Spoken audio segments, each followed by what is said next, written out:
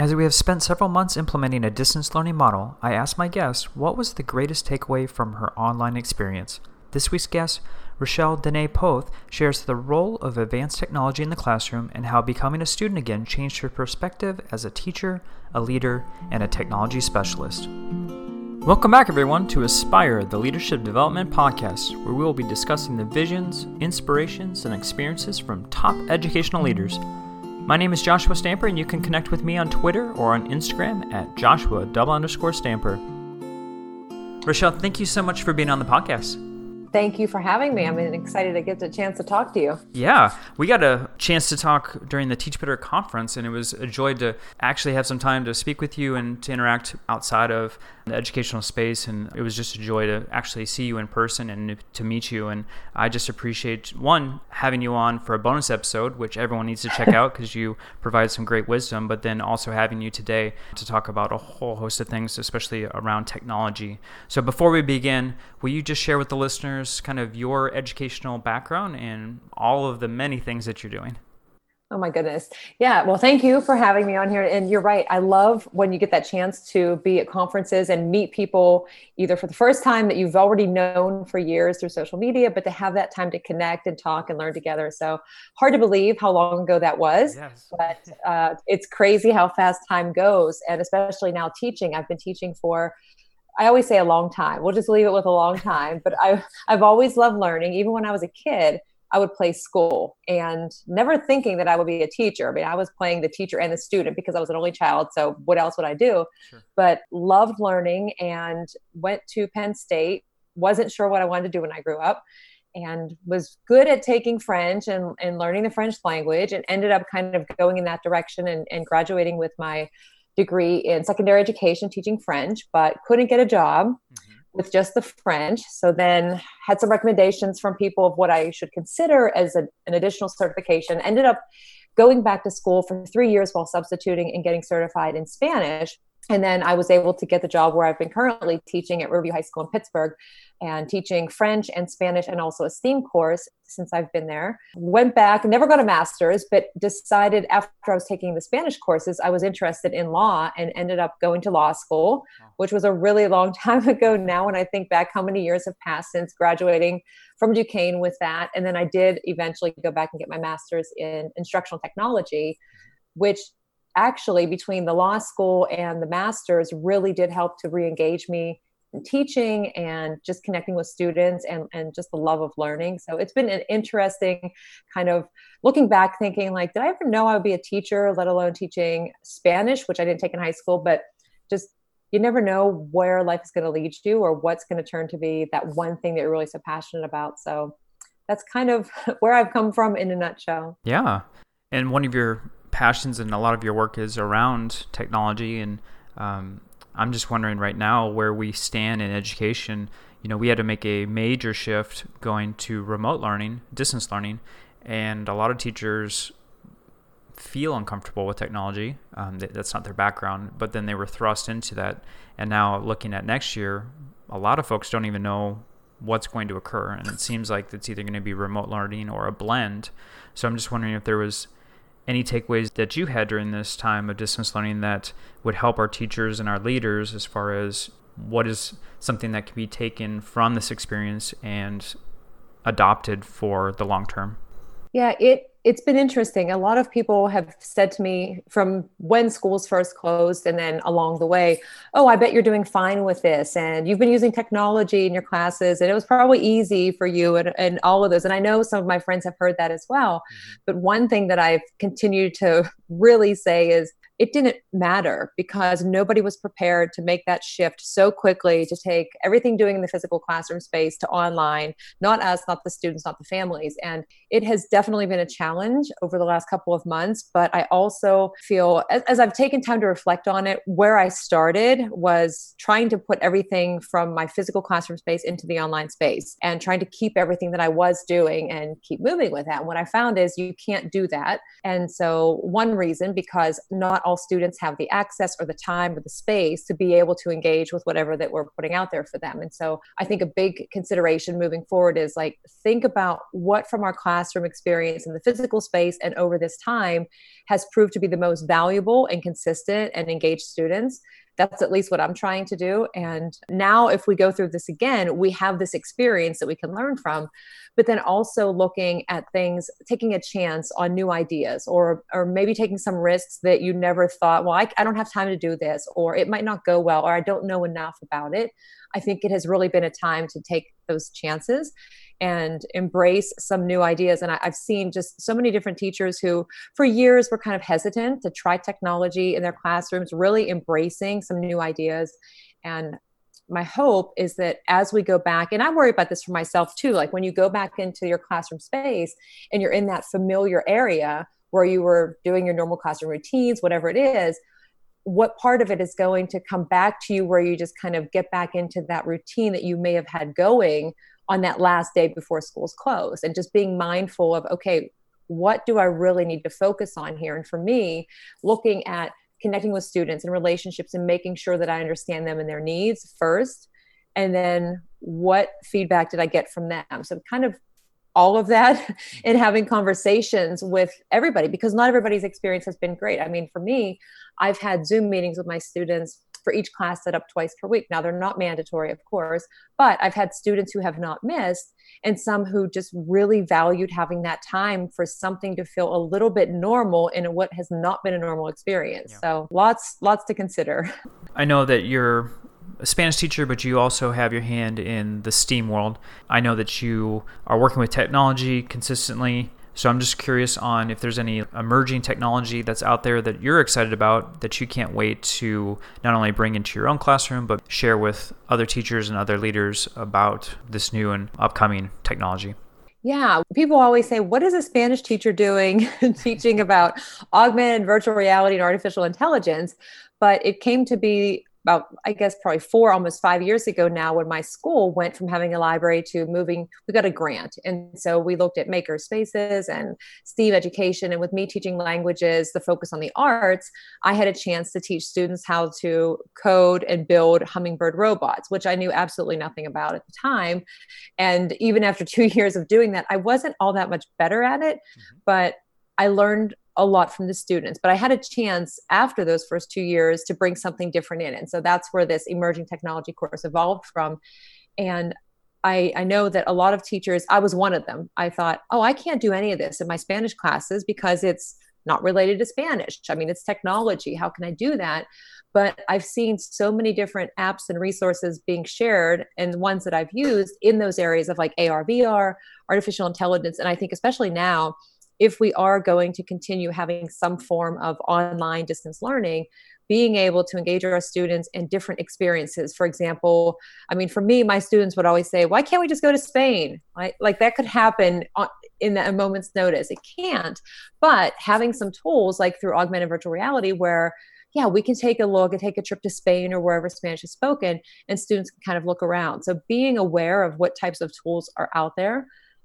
Also, artificial intelligence it's amazing. I've just been doing some research on it the last couple of years, but of course, a concern is it going to replace teachers? And I mean, you could say that with anything, right? With all of the different types of work and everything, but with education, some of the things that I'm seeing that are helpful is being able to provide more personalized learning for our students. So there are some platforms out there and I've had my students test some of these out, which is kind of fun to do, where I give them an activity to start with, and depending on their response time, if they answer correctly or incorrectly, it then in real time kind of charts their own learning path for them. And that's the artificial intelligence kind of working and adapting. And so pretty neat to see where that has come from and how much more it's being used. So I'm curious, just over the next 6 months to a year, how much more that might be used in our classrooms, especially if we are not able to have those in-person interactions with our students. It's not a substitute, but to have a way to kind of understand and provide better for them when we can't be the ones in that space with them. So what does that artificial intelligence even look like? Just because I don't even have that experience. So I'm just wondering, like for a Spanish teacher or a science teacher or whatnot, what does that even look like within the classroom? Well, one example, I mean, Duolingo, if you've ever tried to learn a language, and Duolingo is an app based out of Pittsburgh that's created. And so a lot of the components of it are based on machine learning and artificial intelligence. And it just takes, imagine, I mean, when you grade papers, for example, how much time it would take to go through and grade all the papers and get all the numbers and then look at each student's progress and be able to give them feedback. Whereas when you have something, or even like a Google search, I think back to going to the library and having to go through the card catalog, Dewey Decimal System, sort through everything, get a book, and then after 10, 15 minutes, realize, okay, there's nothing in this book, and start again. But if you Google search something, then millions sometimes of results that you get in less than a second, it's kind of like if you equate it to that, make an analogy. So it can take, artificial intelligence can take all of this information, process it more quickly so that then we can look at, okay, here's the numbers. And we can always go back and look at which specific responses or something that students, how they answered, but being able to process that so then we can act upon it and then decide, okay, how can I work with this student, for example, or what activities can I bring to the classroom to help students to learn better in different ways. So being able to kind of sort through all of that information, it's amazing how it does that. Yeah. But a lot of people don't realize, I mean, just how much I didn't. When I first started to research it a couple of years ago to write a blog for Getting Smart, it was my way of challenging myself, because it's easy to talk about what we're doing in our classrooms in our schools, but I didn't feel like I was learning. I just felt like I was kind of comfortable. And so I couldn't believe when I started to research it, how much we interact with it on a daily basis. So with the coding of the hummingbirds, and then you were talking about the AI and the cross-curricular piece where you're using technology with Spanish, how is that preparing the students for the future? And then what are some other things that you're doing that you're excited about that can also translate in the preparation? Because as we have seen in just a short period of time, education is changing and it's going to need to change quicker than ever. Absolutely. Especially just thinking recently with my own students or just students everywhere. My juniors, for example, in my Spanish 4 class had a really challenging year. A lot of them are taking the AP courses, they're taking the AP exams, and having all of that in a regular learning environment in school itself is a lot to take on. But having to balance all of that on your own, essentially, through virtual learning, but having conversations with them to find out, what do you think is beneficial about this? What's difficult? What do you wish would be different? I've noticed, and I try to tell them, okay, look at the positives. What you are getting now is probably what you're going to experience when you leave high school. If you get a job, you might be working remotely. You go to college, you might have half of your classes online or a portion of them. And so even though you've been kind of dropped into this all of a sudden, being able to kind of work through this will be preparing you for the future, because you'll be learning how to communicate, collaborate online, and build those connections. And for me, using things like Zoom, for example, being able to hear each other's voices and to answer questions and to play a game, even when we were meeting in class, a lot of those things and activities that we do in our classroom in the normal space, it's hard to kind of make that transition. But when we put something in place, leveraging the technology, it does help students to build a lot of those skills that they need for the future. And I know looking forward, I mean, we talk about collaboration, communication, problem solving, critical thinking, and all of these experiences just now with remote learning, distance learning, but even in the courses from STEM and STEAM where students are trying to make up their own projects, if they're doing things like, say, Genius Hour or project-based learning.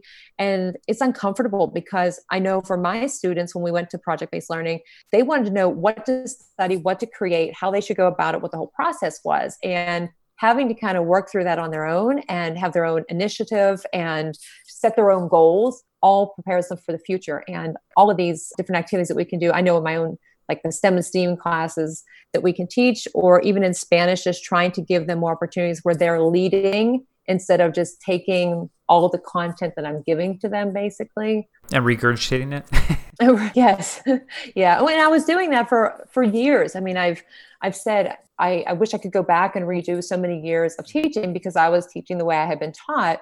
But in my own mind, it worked for me to learn French in high school, for example. And so I figured if it worked for me, then it's going to work for everybody. But what I found out is it wasn't working for a lot of my students.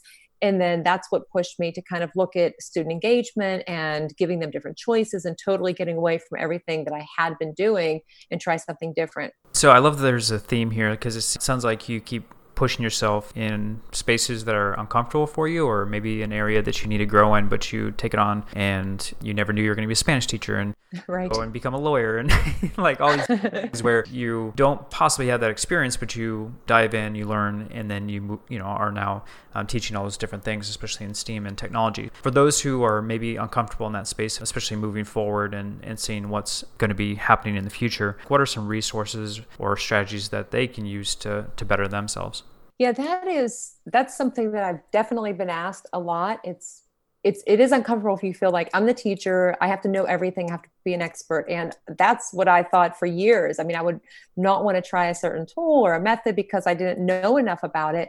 But we really, if we just teach the students the content or only use the same methods, for example, we're limiting their potential for growth.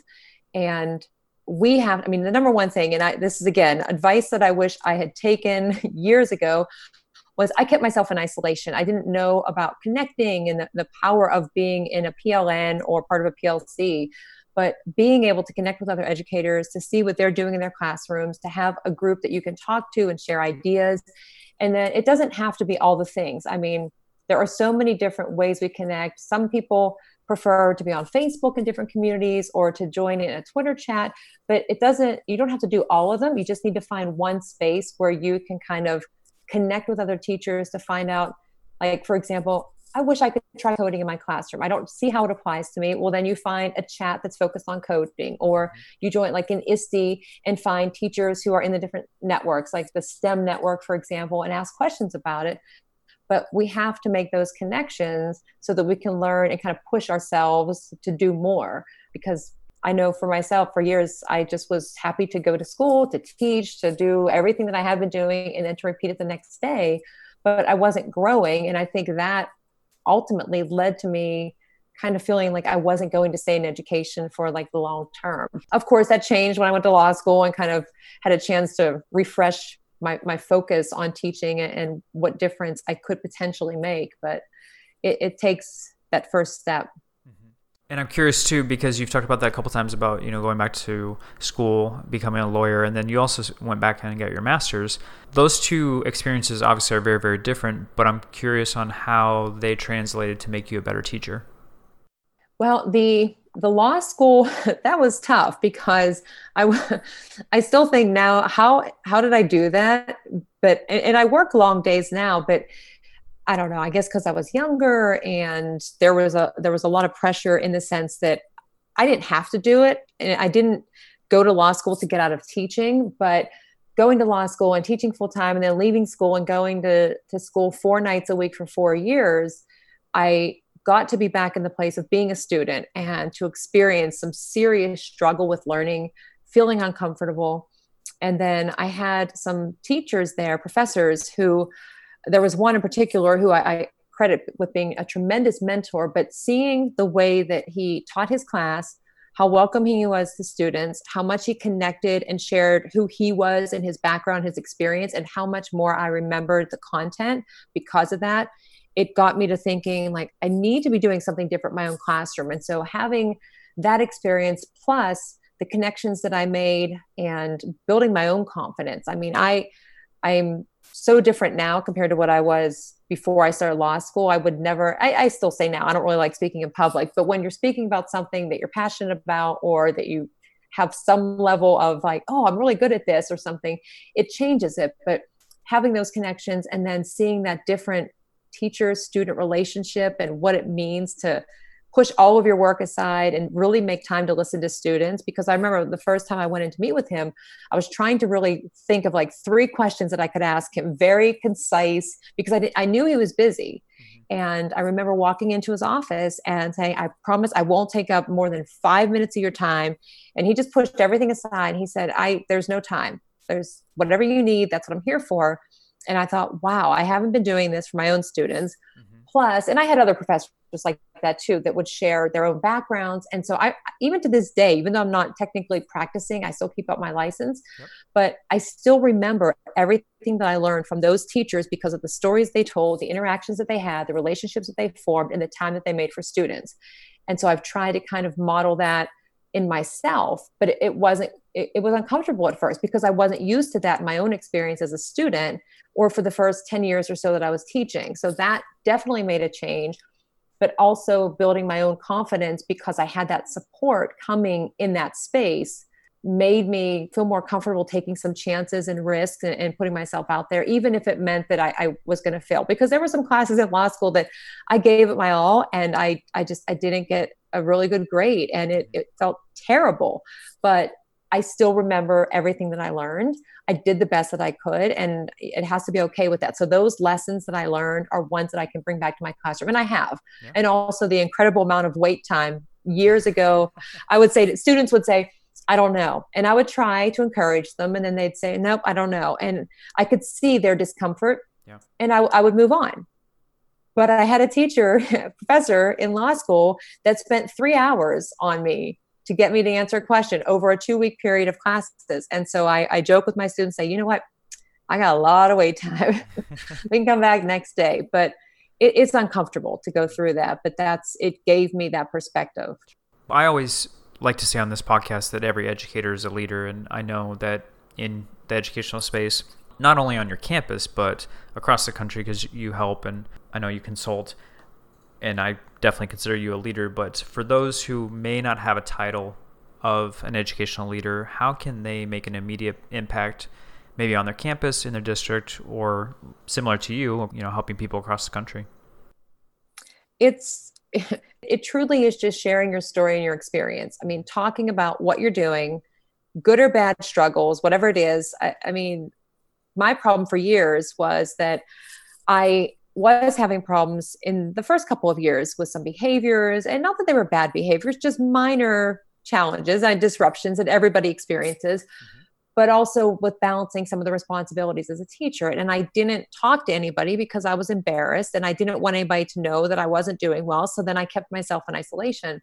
But it's taking that all in and then reaching out to somebody and being vulnerable and saying, look, I have tried everything I can think of, and I just can't do whatever this thing is, or I'm having these problems and do this. But then rising above that and using yourself as the example to say, hey, you know what? I tried this lesson and it didn't go well, or I've been trying to connect with this student and I can't do it, or I taught this lesson, or I responded badly, and taking ownership in that. Any one of those things. I mean, it's just using your experience and your story to help others is what I think it comes down to. Yeah, definitely. For our listeners, if there is one book that you could choose that you've written that could help our aspiring leaders, would you just give a quick synopsis of that book? That's not a fair question. I can never pick. It's funny. Sometimes, although one person got me recently because they said, if you could go any one place right now, where would you go? And that's always an easy, because and my friends know, I always say Nashville, because I've had so many great experiences there writing, specifically going there to write. It's just a great space. So that question, no problem. Picking books, honestly, out of the 4, I would say the first book that I wrote, in other words, Quotes That Push Our Thinking, I love because it's not just my story. I've taken quotes, all the books that I've read, my takeaways from them, asked other people to contribute a chapter or short vignettes. Even some of my students contributed a chapter to it. I have a student who drew the cover of it, but it's not just about me. And it's a book that you can pick up and you don't have to read cover to cover. You can scroll through, look at the chapters, find a quote, find a graphic that kind of resonates with you. But it's stories from people from anywhere, and they share things, challenges they've had. They're very open and vulnerable, and that's a book that I recommend. And it's not just specific to education either. I mean, anybody, I've had people come back and say, I'm not even a teacher, and I loved reading this because of the different stories and the takeaways and the inspiration that they get from those stories within it. And so that probably would be the one that I would recommend. Yeah. It's everybody else's stories. It's not just about me. I love just telling the stories of others because I've learned so much, especially even putting the book together, reading, thinking about what I'm doing in my classroom and how I could improve after reading their stories too, or thinking back to an experience that I had, like, wow, I didn't think about it like that. Yeah, that reflection process is very, very powerful. So let's talk about another project. You are now a podcaster. So I want to learn about that origin story of your podcast and where it came from. I laugh because anybody asked me about the podcast, well, tell us what it's about. And I said, it's me talking to myself and telling myself my own jokes and laughing at myself. But it's something that I had wanted to do for a while. I mean, I've been on different podcasts. Thank you again for this one. Yeah. And I wanted to have my students do podcasts in my STEAM class just as a way, even if they just use it and never published it, just to think through things. But I started to use, it was Recap, but now it's Synth, to have my students connect with project-based learning, to do reflections and to share their ideas. But I had thought about doing my own podcast and I didn't really know what I would talk about. So I kind of let it go. But then back in September, I was talking to a friend and I said, I would like to do a podcast. I just don't have time. I don't know where to begin. What do I share? And they gave me some suggestions. And so I started in September and I just talked like we're talking now. There were no edits. It's just go and talk. And I've been really good about recording an episode every single week. I know you're consulting and then you're also doing some webinars in the online space. So what are some events that you're doing to help other educators online? When school started to close in my school district, we don't have a tech coach. And so I started to just set up Zoom meetings on a bunch of different topics that I thought could help teachers, especially elementary teachers who were looking for a way to connect with their students, to read, to do all of the things that they would normally be doing in the classroom. So I think the first week I had about 10 different hours I set up, just whatever they wanted, and I had office hours. So doing those types of things. Every week on Tuesdays, I do a webinar about Buncee, just because that's something my students really enjoy creating with, and I've used a lot, especially during this time. And then Learning Revolution is an online conference. It has been happening for, April, May, and it's going to continue through the summer. But I've done a few sessions on there, which it's nice because people are joining in. I've done some on Friday afternoons. Yesterday, I did one at 4:00, and people were joining in from around the world, sharing their ideas and making connections. And it's just a really great way to learn. Or you can go back and see the recordings. And then over the summer, there are some other summits that I've seen being advertised that I definitely plan to join in and learn from. There have been some this past week as well. But any chance that we can get to kind of, even if it's not a live kind of joining in, to go back and look at a recording just in the comfort of our own home or wherever to learn from, I think that's really valuable, especially now, since for me, June is always all right, it's ISTE time, get to go and spend 5 days learning and seeing friends. And that's not happening, at least not until November. And so having this opportunity to join in through Zoom or whatever the platform is, to realize there are other people out there and have conversations, it helps to make those connections now. I always like ending with some advice. So if someone is listening, they're starting their leadership journey and they don't know maybe a first step, what advice do you have for them? Wow, that's a big question.